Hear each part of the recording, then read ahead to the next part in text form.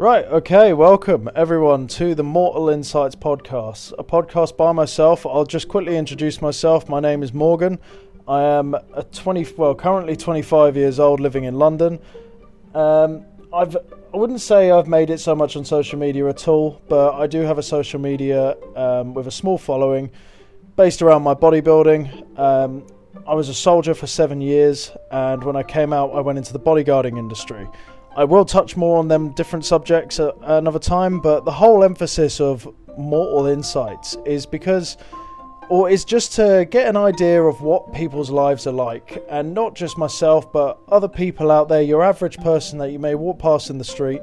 You never really think about them and think, what's their story? What have they been through? But you may hear friends talking about stuff, whether it's bullshit, whether it's real. But in some way, shape or form, everyone has had some interesting experiences. You might know people who have interesting jobs. You might know people who have had near-death experiences. All of the above is stuff that we are going to talk about in the podcast. And then I am going to be getting guests on as well. That's the main insight, so I can get them people to talk about themselves. And also some friendly guests as well who we're going to have a laugh with. Obviously, with the coronavirus pandemic, that big thing that's been happening, I won't be able to get anyone on until we can... saying that, tell a lie. Today's the 29th of March 2021. By government rules, I think we're allowed 6 people around our houses now. So, that means I can start booking people. Fantastic. Right, I will get right on that.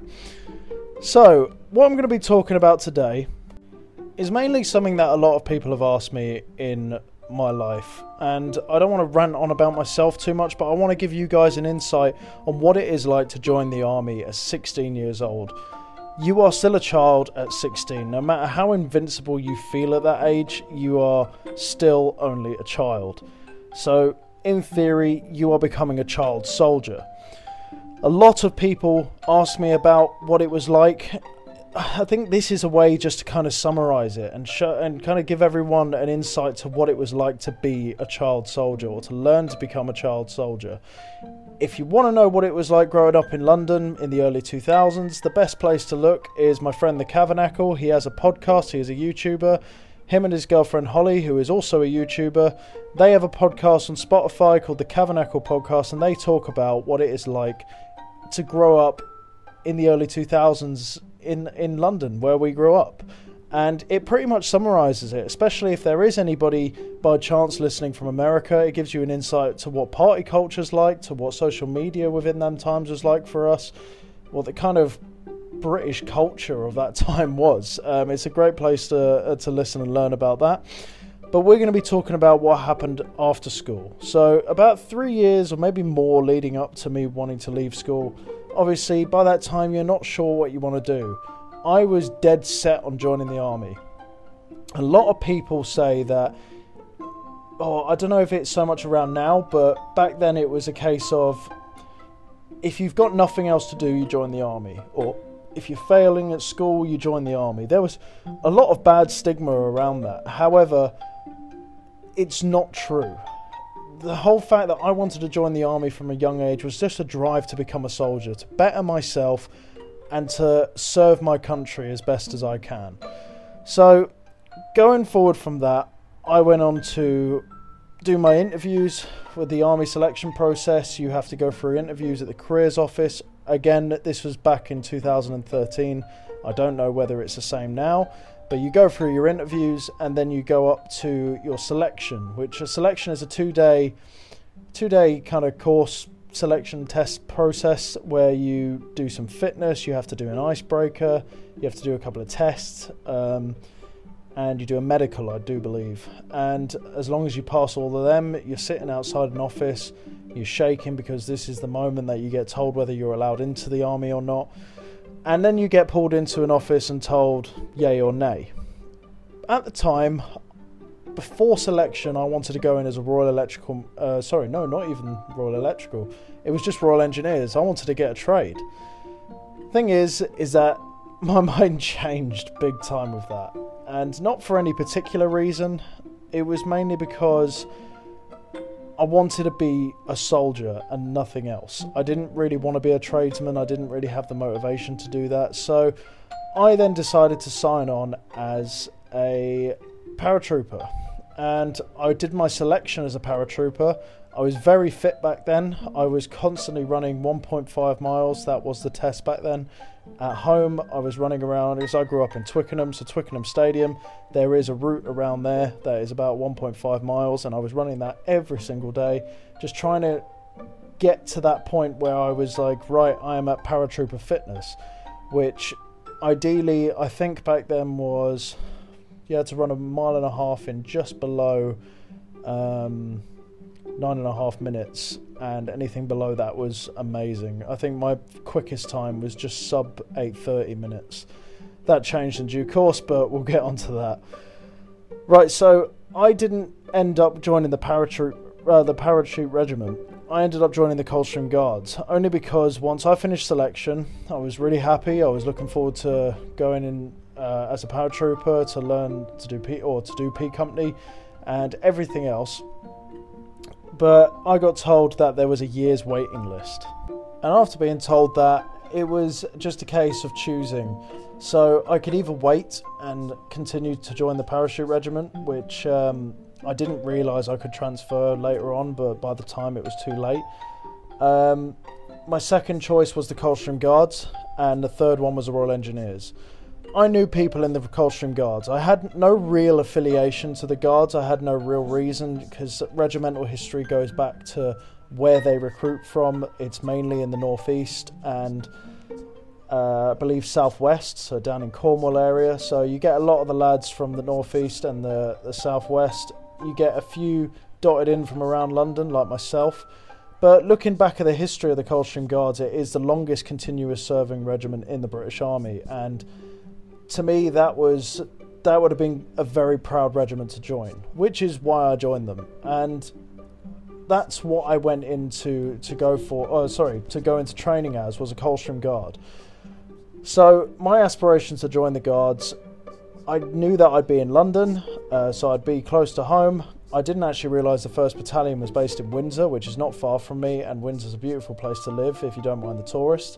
But before I had to do that, I was still only 16, going on 17, or I think I was closer to 17 at this time, and I went to Harrogate, which is the Army Foundation College in North Yorkshire. So, going to Harrogate, leaving home for the first time, was such a big build-up at the time, because there was moments of sadness where I'd be leaving home, because you go away for initially 6 weeks and you don't see your family, you barely talk to them. I had a girlfriend at the time, I obviously didn't want to leave her. But then there was also that huge amount of excitement, because I'd finally gotten to the point where I'd wanted to be for the last 4 years. And I tell you, I was a shit in school.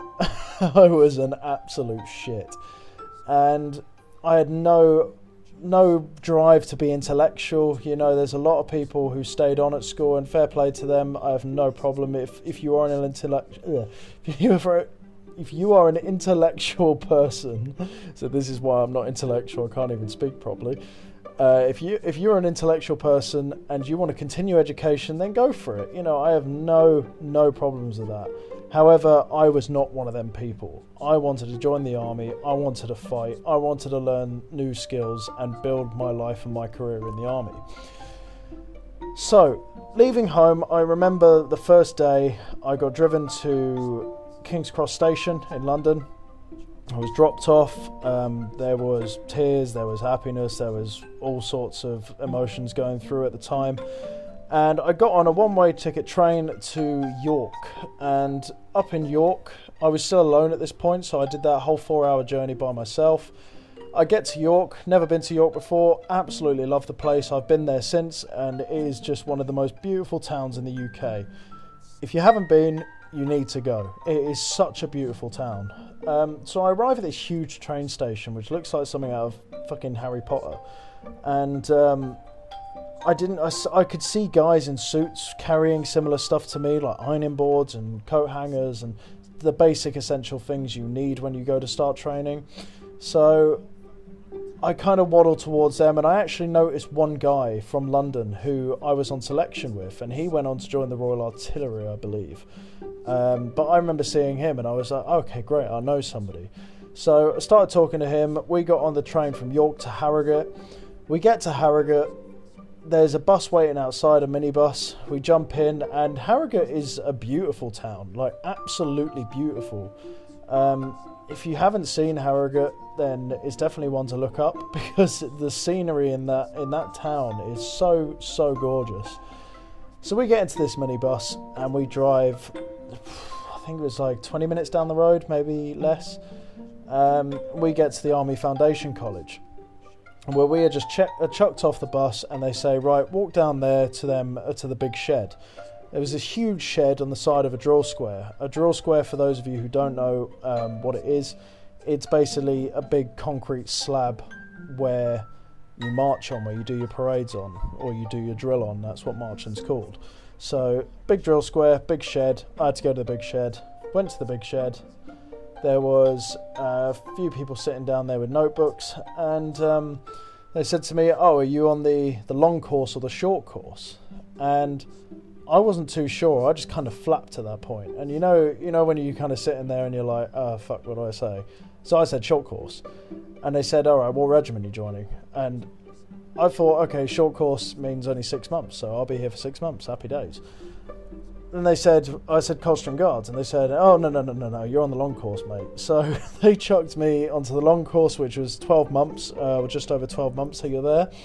And I was like, okay, great. So I had to follow this line into a lecture theatre. When I got to the lecture theatre, they sat us down. There were parents there as well. So the people whose parents came to drop them off and actually see them off, cheers, mum, they were there as well. And it was mainly like a presentation to show the parents what they were going to be, what the kids were going to be going through, and their transition from civilian life to army life. And it was really glorified. I mean, it was such bullshit. God, they love to feed people. It's like when you see the army adverts nowadays and they're like, yeah, team building is the best thing. Like, fuck off, I'm sorry, but the amount of times I got called a cunt is, and excuse my language, but that's the army for you. And going from that lecture, I went up to, or I was shown where I was supposed to be living, which was the accommodation, the lines we called them. So it's just this big corridor that has shared showers, shared toilets, shared rooms, and you have four separate rooms on each corridor. One's for one section, the other one's for another section, and the section is filled with about 12 blokes. And funny enough, I was put in with the mixed platoon, so not only was I with the guys, but I was with the girls as well. So I get into this room and I start unpacking. I get told where my bed is, and I just see this clump of guys just stood in the middle of the room, and that's when I realised these are the guys I'm going to be spending the next year with. And when I say spending the next year with, I mean we were going to be showering together, we were going to be shitting together, we were going to be eating together, we were going to be sleeping together in the same room in separate beds. Let me make that clear. But the differences in backgrounds was crazy, because I'll be honest, I never had a bad upbringing. I was very fortunate in my upbringing. My parents were fantastic to me.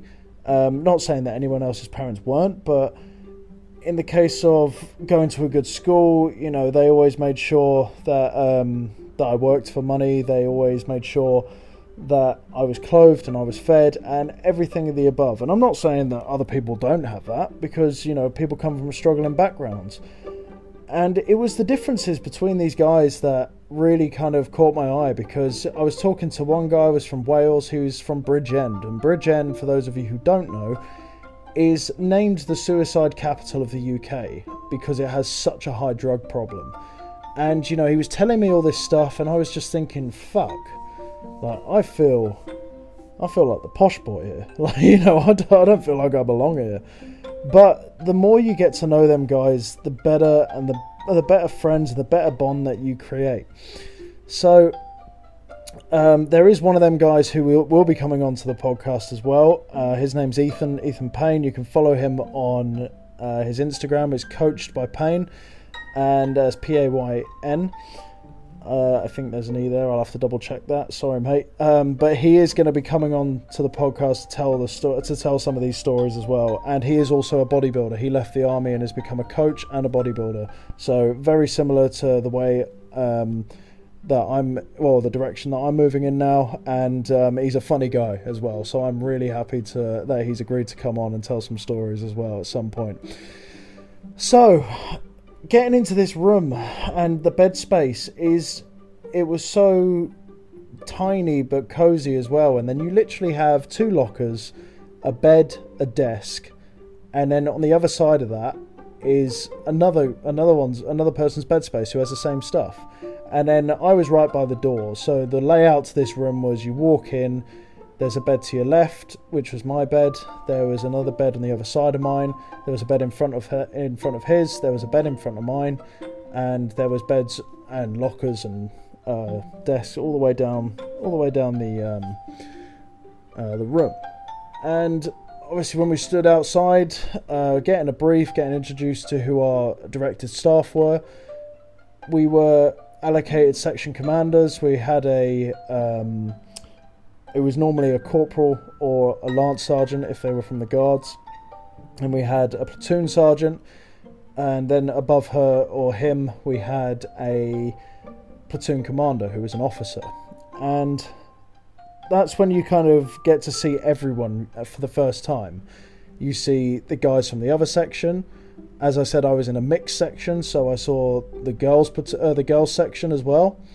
And it was just very daunting at first, because you're meeting all these new people that you realise I'm going to be spending the next year with these people. Like, I don't know anyone here. It is weird, and you're learning about everyone's backgrounds, and it's very interesting. So everyone is so diverse from where they come from, what they've been through, where they went to school, where they grew up.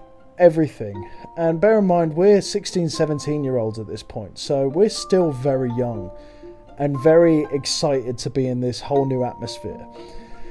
So my section commander, his name I'm not going to say on here, just because obviously I don't know if I have permission to, but he was a scary bastard. And the best way is the way Ethan described him was, which I agree with, was he's just a skinny guy which a gust of wind could blow over. But he was mega fit. He was, fit as in physically fit. And he was scary. Like, you didn't want to get on the wrong side of this guy.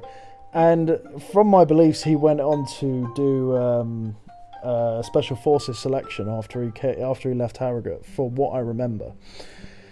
But yeah, we're kind of getting introductions around the platoon, around the obviously you get a tour around the camp to say the do's and don'ts, what you can use, what you can't use, where you have to go. Within the first 6 weeks, you're not allowed to go anywhere unless the platoon does. And then you get kitted up and you start getting your uniform. You start getting at first you get these really manky fucking tracksuits that they give you. They'll say Army Foundation College on them. So everyone's uniformed. So everything in the army is uniformity. So everyone looks the same. The guys, we all had to get our haircuts. We had to have a number 1 all over, which was just horrible to a next extent. And then I never forget when, because it was my first time really getting told off in the army, was when we were waiting to get our uniform, and I was talking to somebody, and I think I was just talking over one of the corporals by accident, and that's when they turned around to me. They're like, "Oh, well, shut the fuck up." And that's when I kind of stood there and looked at him, thinking, "Shit, like, I'm not in school anymore. I can't get away with being cheeky and being the little shit I was in school. Like, this is real. This isn't something that I can just play around with. This is serious now." So those started my army career.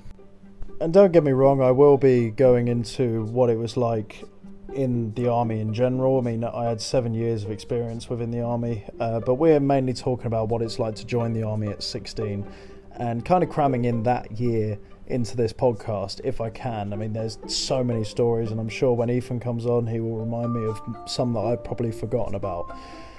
So, there was this one guy that I want to talk about, and I'm not going to name him because I can't name him, obviously because of permission wise, and because I'm not trying to belittle him in any way, sense or form, but some of the funniest stories originate from this guy, and we're going to call him Sloth. That's the best way to describe him. Sloth from the Goonies, or just a general sloth, because that's exactly what he resembled. His body structure, the way he was. He was a nice guy, but it was just shocking how much he was not made for the army.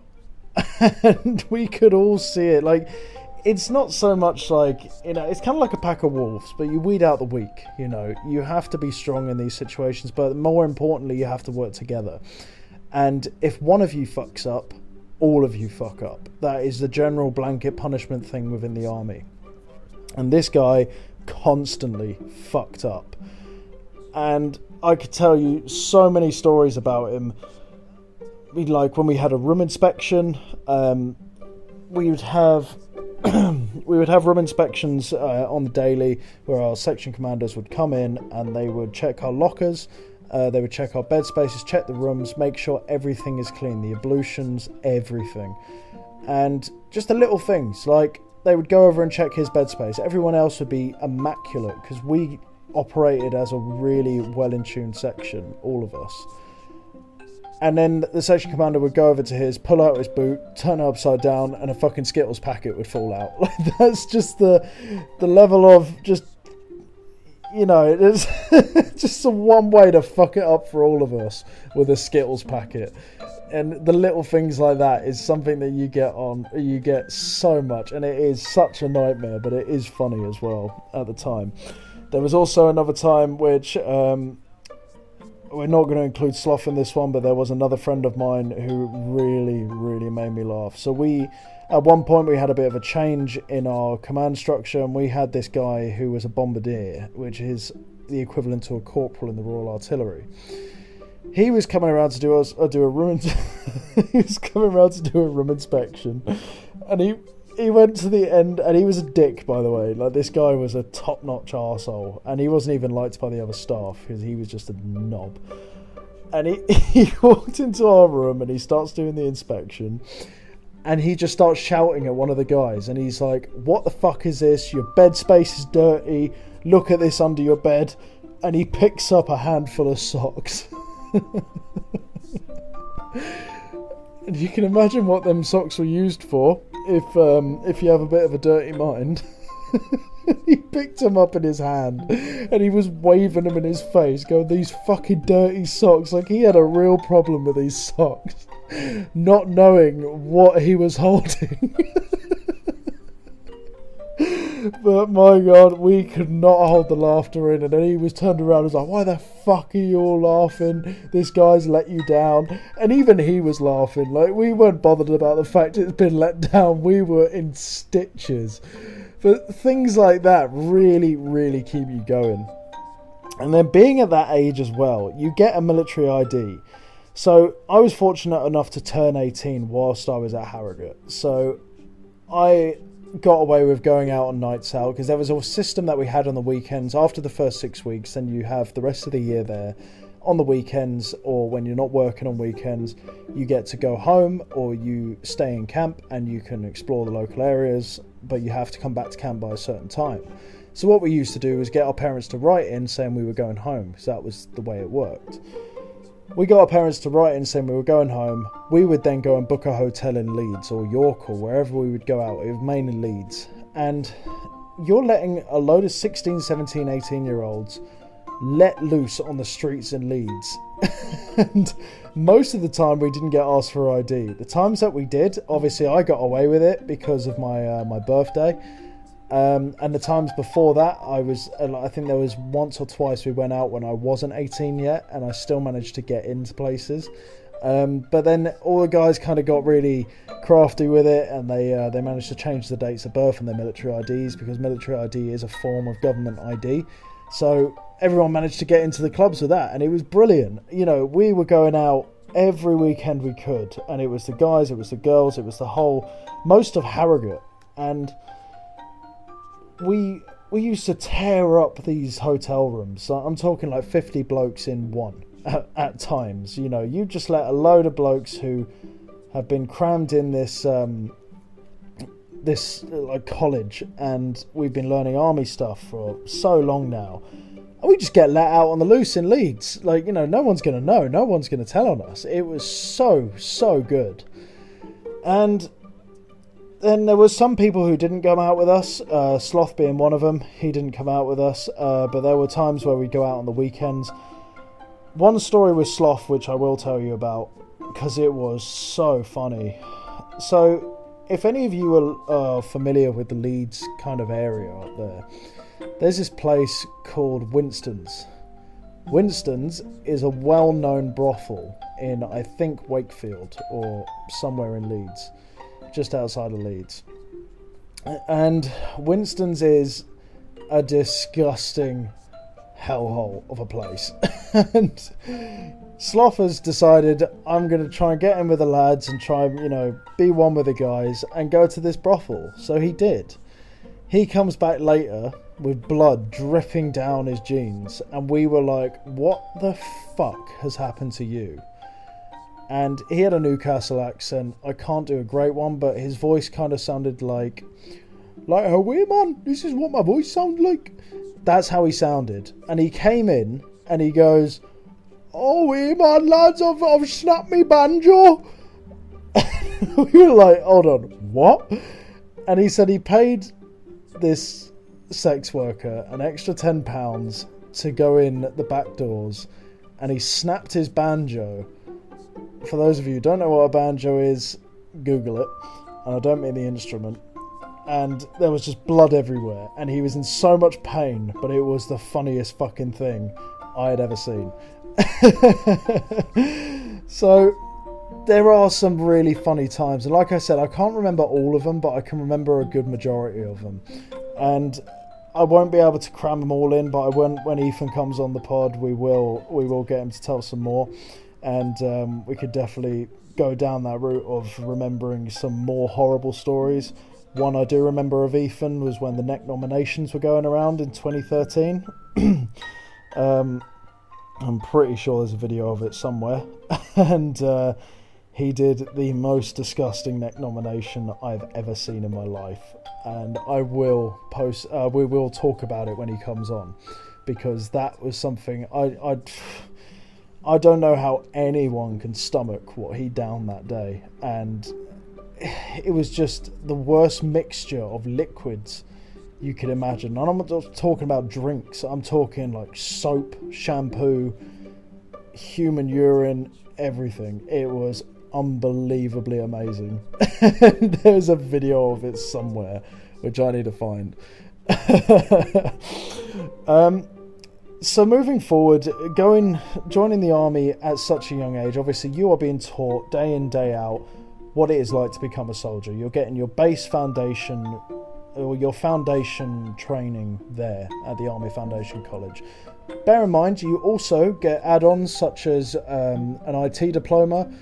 If you didn't make certain maths and English grades, you can redo them, which I did, and that gives you a B equivalent of a GCSE, so then at least you're not completely, if you failed your GCSEs like I did, you're not completely buggered, you know, if you do go down the intellectual route. But there is also other opportunities, so you get to choose a sport and a skill. A skill could be anything from artistic work to horse riding. I chose horse riding as a laugh, and I actually got it. Strangely enough, really enjoyed it. I got my own horse. She was amazing. Learned to ride a horse at a young age. It was brilliant. And then also you get to choose a sport. My sport was triathlon. So I was a keen boxer back then as well, but I also really wanted to do triathlon because I was a very keen runner. Swimming and cycling, not so much, but I wanted to do it all. So we used to train I think it was every Wednesday night you'd train with your sport, and it was a great opportunity to get out of camp, to go and do something that is fun. You know, you do a bit of fitness, you do some training. Then also the triathlon team got offered to go to Lanzarote, which was amazing for somebody who is 17 years old, going to Lanzarote to, I think it was called Club La Santa or Resort La Santa. It was a resort where most Olympic teams would go to train for big events, and we got to go there really, really cheap as well. And day in, day out, you'd be training, but you'd also be relaxing by the pool. You'd have set schedules, but you could do whatever you wanted, basically. To the extent, obviously, you had to train for the certain events. Like when we were training for triathlons, we did a half marathon, and we did cycles in and around the volcanoes over there, and we also did a lot of swimming as well. And I went to Lanzarote straight after my first ever download festival that I went to with my friend from my section. Me and him became very, very good friends, and he was from Carlisle, so Carlisle again is way away from London. There was also a time where he came down to London for the first time. I took him around. I went up to Carlisle for the first time. He took me around, and that's the sort of bond you make with these guys. You know, you become such close friends, and it is more like a brotherhood than it ever will be just a friendship. But that also goes to show you, from the Lanzarote to the higher education, that you can learn more stuff in the army. It's not just a case of you join the army, you learn to use a gun and you shoot things. It was a case of developing yourself as a person. And obviously through that time, you are learning to become a soldier as well. So a big thing about becoming a soldier is you learn to go on exercise. So you learn to sleep in the forest, you learn to do tactical movements, to operate as a platoon, operate as a section, what happens when you come under enemy fire. All of that sort of stuff you learn on training exercises out in the field.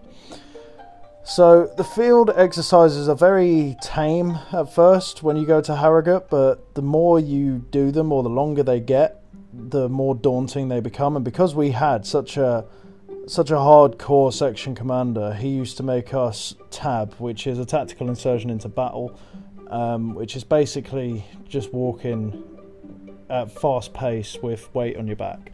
And we used to patrol and tab for miles and miles and miles across the hills, across the mountains, all of that jazz. And it was, when we had him, it was hardcore. There was a time where we switched out and we got a different section commander, and he was part of the Royal Logistics Corps, and he was just this fat slob with a beret on top of him.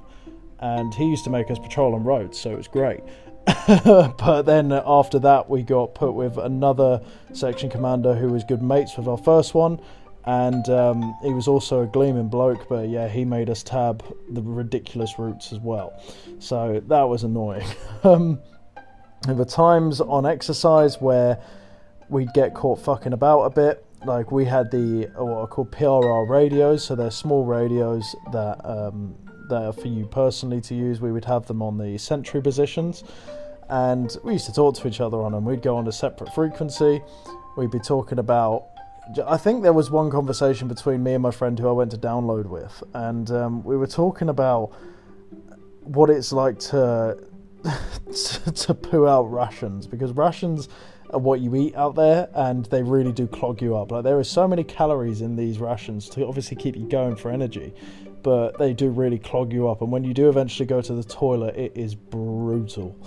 And we were talking about that over the radio, and then this female section commander who was with obviously the female sections, she comes on the radio. She was like, "Wrong frequency, dickhead. Stop fucking talking about that." Obviously, just like little things like that. I mean, it was funny at it wasn't funny to us at the time because obviously we got in shit for it, but it was funny looking back at it now, and we did also find it funny back then too. So the whole emphasis of the army is to break you down and build you back up. They did a good job of that, especially at that young, because I could say about going to Catterick, the infantry training centre, it wasn't as hard, and I don't know why. I was only there for 14 weeks when you're training to become a guardsman, And it wasn't as hard. It really was not as hard. We got put through our paces to a next extent, especially from a young age. You're learning all this stuff, it's all new to you. By the time you get to your phase 2 training, which mine was in the infantry training centre, it wasn't as hard because you were, you were used to it by then. It was just another case of getting it done and then going to your battalions. So, towards the end of Harrogate, there are more stories, as I said, but I'm trying to cram in as much as I can within the time that we got.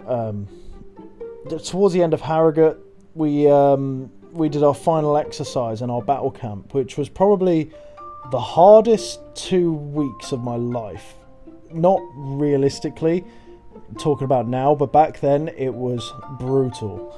So we went away on our final training exercise, which was in a place called Gerlock Head in Scotland, where there was I think there's a nuclear power plant up there. But basically, this place has its own ecosystem. There is so much shit in the air in that place because it is cold. If it's hot, it's raining, it's weird, it's snowing. We were just having the worst time. We were constantly wet. We were constantly patrolling around, carrying heavy kit. And just moments of madness from that exercise. If you look up Gerlock Head on Google Images, I'm assuming you'll see what it looks like. It is just a horrible, horrible place to be living in the woods in. It is just brutal. So from there we went to our battle camp. And a battle camp is basically your final extremely tough training sort of exercise, I'd call it. So there was an abandoned, I don't know if it was abandoned, but there was a big aeroplane hangar with loads of beds in it. That's where we slept. Our showers were tents with a bean tin, and you had to partner up with your mate, and you'd go in there, and there was a bean tin hanging from a piece of string with holes poked to the bottom of it, and your mate would pour water in there, you'd wash yourself down, you'd pour water in there, he'd wash himself down, you'd put soap on you would just do that together, completely naked, all comfortable, all well. And you would do that a lot. You would always shower with the guys, you'd have a laugh. But that place just wasn't a laugh. There was nothing about that place which was a laugh. The last and final test that we did in that place, I never forget it, because it broke me to the point where I was so angry at the end. And I've done bayonet courses and things like that since, and just nothing got to me as much as it did with that place. We did what was called a march and shoot. So we tabbed out for about 5 or 6 miles. We shot at a few targets and then we marched back. And on our march back, we get to this, I'd say bun line, but it was just like a block of trees. We get there, we put our bags down, we put our weapons down. We get greeted by this Scots Guard sergeant, who was known for being an absolute horrible piece of work. And he walks up to us and goes, "Oh, you're right, guys. How was your march and shoot? You get on well?" And we're all thinking, "Oh, wait a second. That doesn't seem right. He shouldn't be talking to us like this." And he just goes, "Oh, good, yeah. No, I'm glad. Well, that's the thing, is it's all over now, guys. We're gonna go. We're gonna go back. We're gonna pat the coach." And that to you is like the biggest sigh of relief when you hear that you are going back to your camp, where you get hot showers, good hot food, you don't have to live in shit anymore. And then he starts screaming, "Is it fuck over? Get on your fucking belt buckles and start fucking crawling." And that was the point we knew that, okay, this is the bayonet lane where aggression really has to come out at this stage. And you do your bayonet training classes before. A funny story, and I'm not going to hold back on this because it was fucking hilarious, is one of the girls, when we were doing our bayonet training, when we were stabbing targets, getting aggressive, learning to control the anger, she ran up to a target on the floor. She hit the target, or what we thought, and she just turns around crying her eyes out, and we were like, "What the fuck has happened?" And she's just turned around and goes, "Aah!"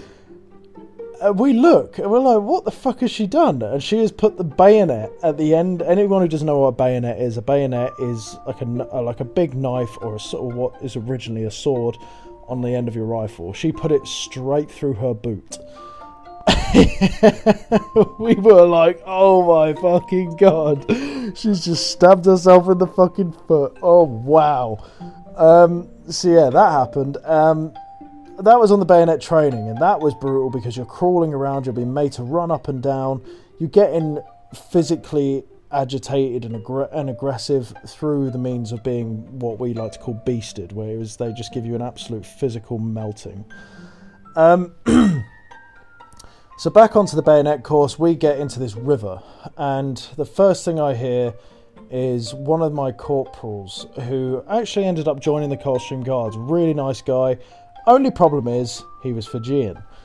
For anyone who knows Fijian people, they are beautiful people, they are lovely people, they are incredibly well-mannered people, but when they want to be scary, you wouldn't want to go within 10 feet of them, or actually no, 100 feet of them. They are terrifying people. That's probably why they're so good at rugby.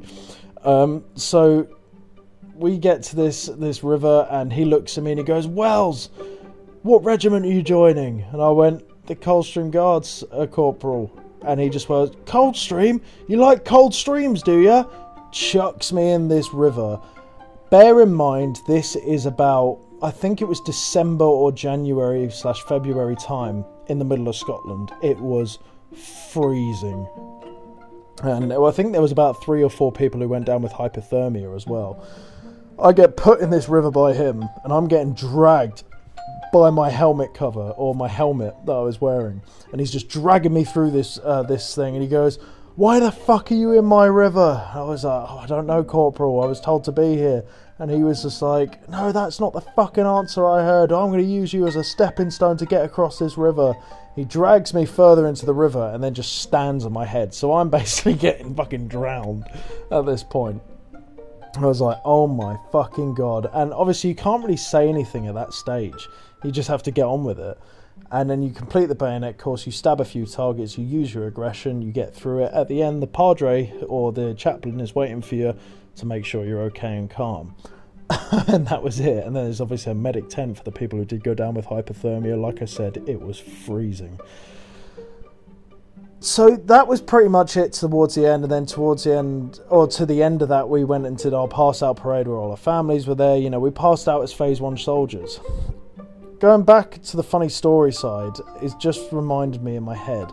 There was this one platoon sergeant we had, and she was, it was a female platoon sergeant, and she was nice. She was, well, nice to the extent of being a person, but as a platoon sergeant, she was pretty ruthless to an extent. But we were going to Normandy at one point to do a tour of war, or a history of war tour. And we're getting prepared to go to Normandy. Obviously, you know what happened with the D-Day landings. Amazing place. If you ever get to go to Normandy, I really recommend it. It's an incredibly, incredibly emotional place, and it is something that I think a lot of people should experience just to understand the size of the war. I never understood until I saw the American war graves. They were unbelievable amounts of war graves. But aside from that, we were getting ready to go, and we were standing in our corridor getting a brief about Normandy. She turns around, our platoon sergeant, and goes, "So is everyone happy with that? Are we all comprende with that?" And we were like, "What?" And she goes, "Yeah, I've been practicing my French." And I turned around to the guy next to me, and I'm pretty sure it was Ethan at this point, and I was like, "This fucking Spanish." She's not talking fucking French. So we all started laughing our heads off. And she turned around, she's like, "What the fuck are you lot laughing at?" And we went, "Nothing, Sergeant, nothing." We denied it to the end. And then she was like, "Right, push-ups now." So we started doing push-ups, and she wouldn't make us, she would say we weren't not going to stop until we finished the push-ups. Until we told her what was going on. So I was the one who then ended up turning around and said to her, "Oh, Sergeant, you said comprende and that you were practicing French. But it's Spanish."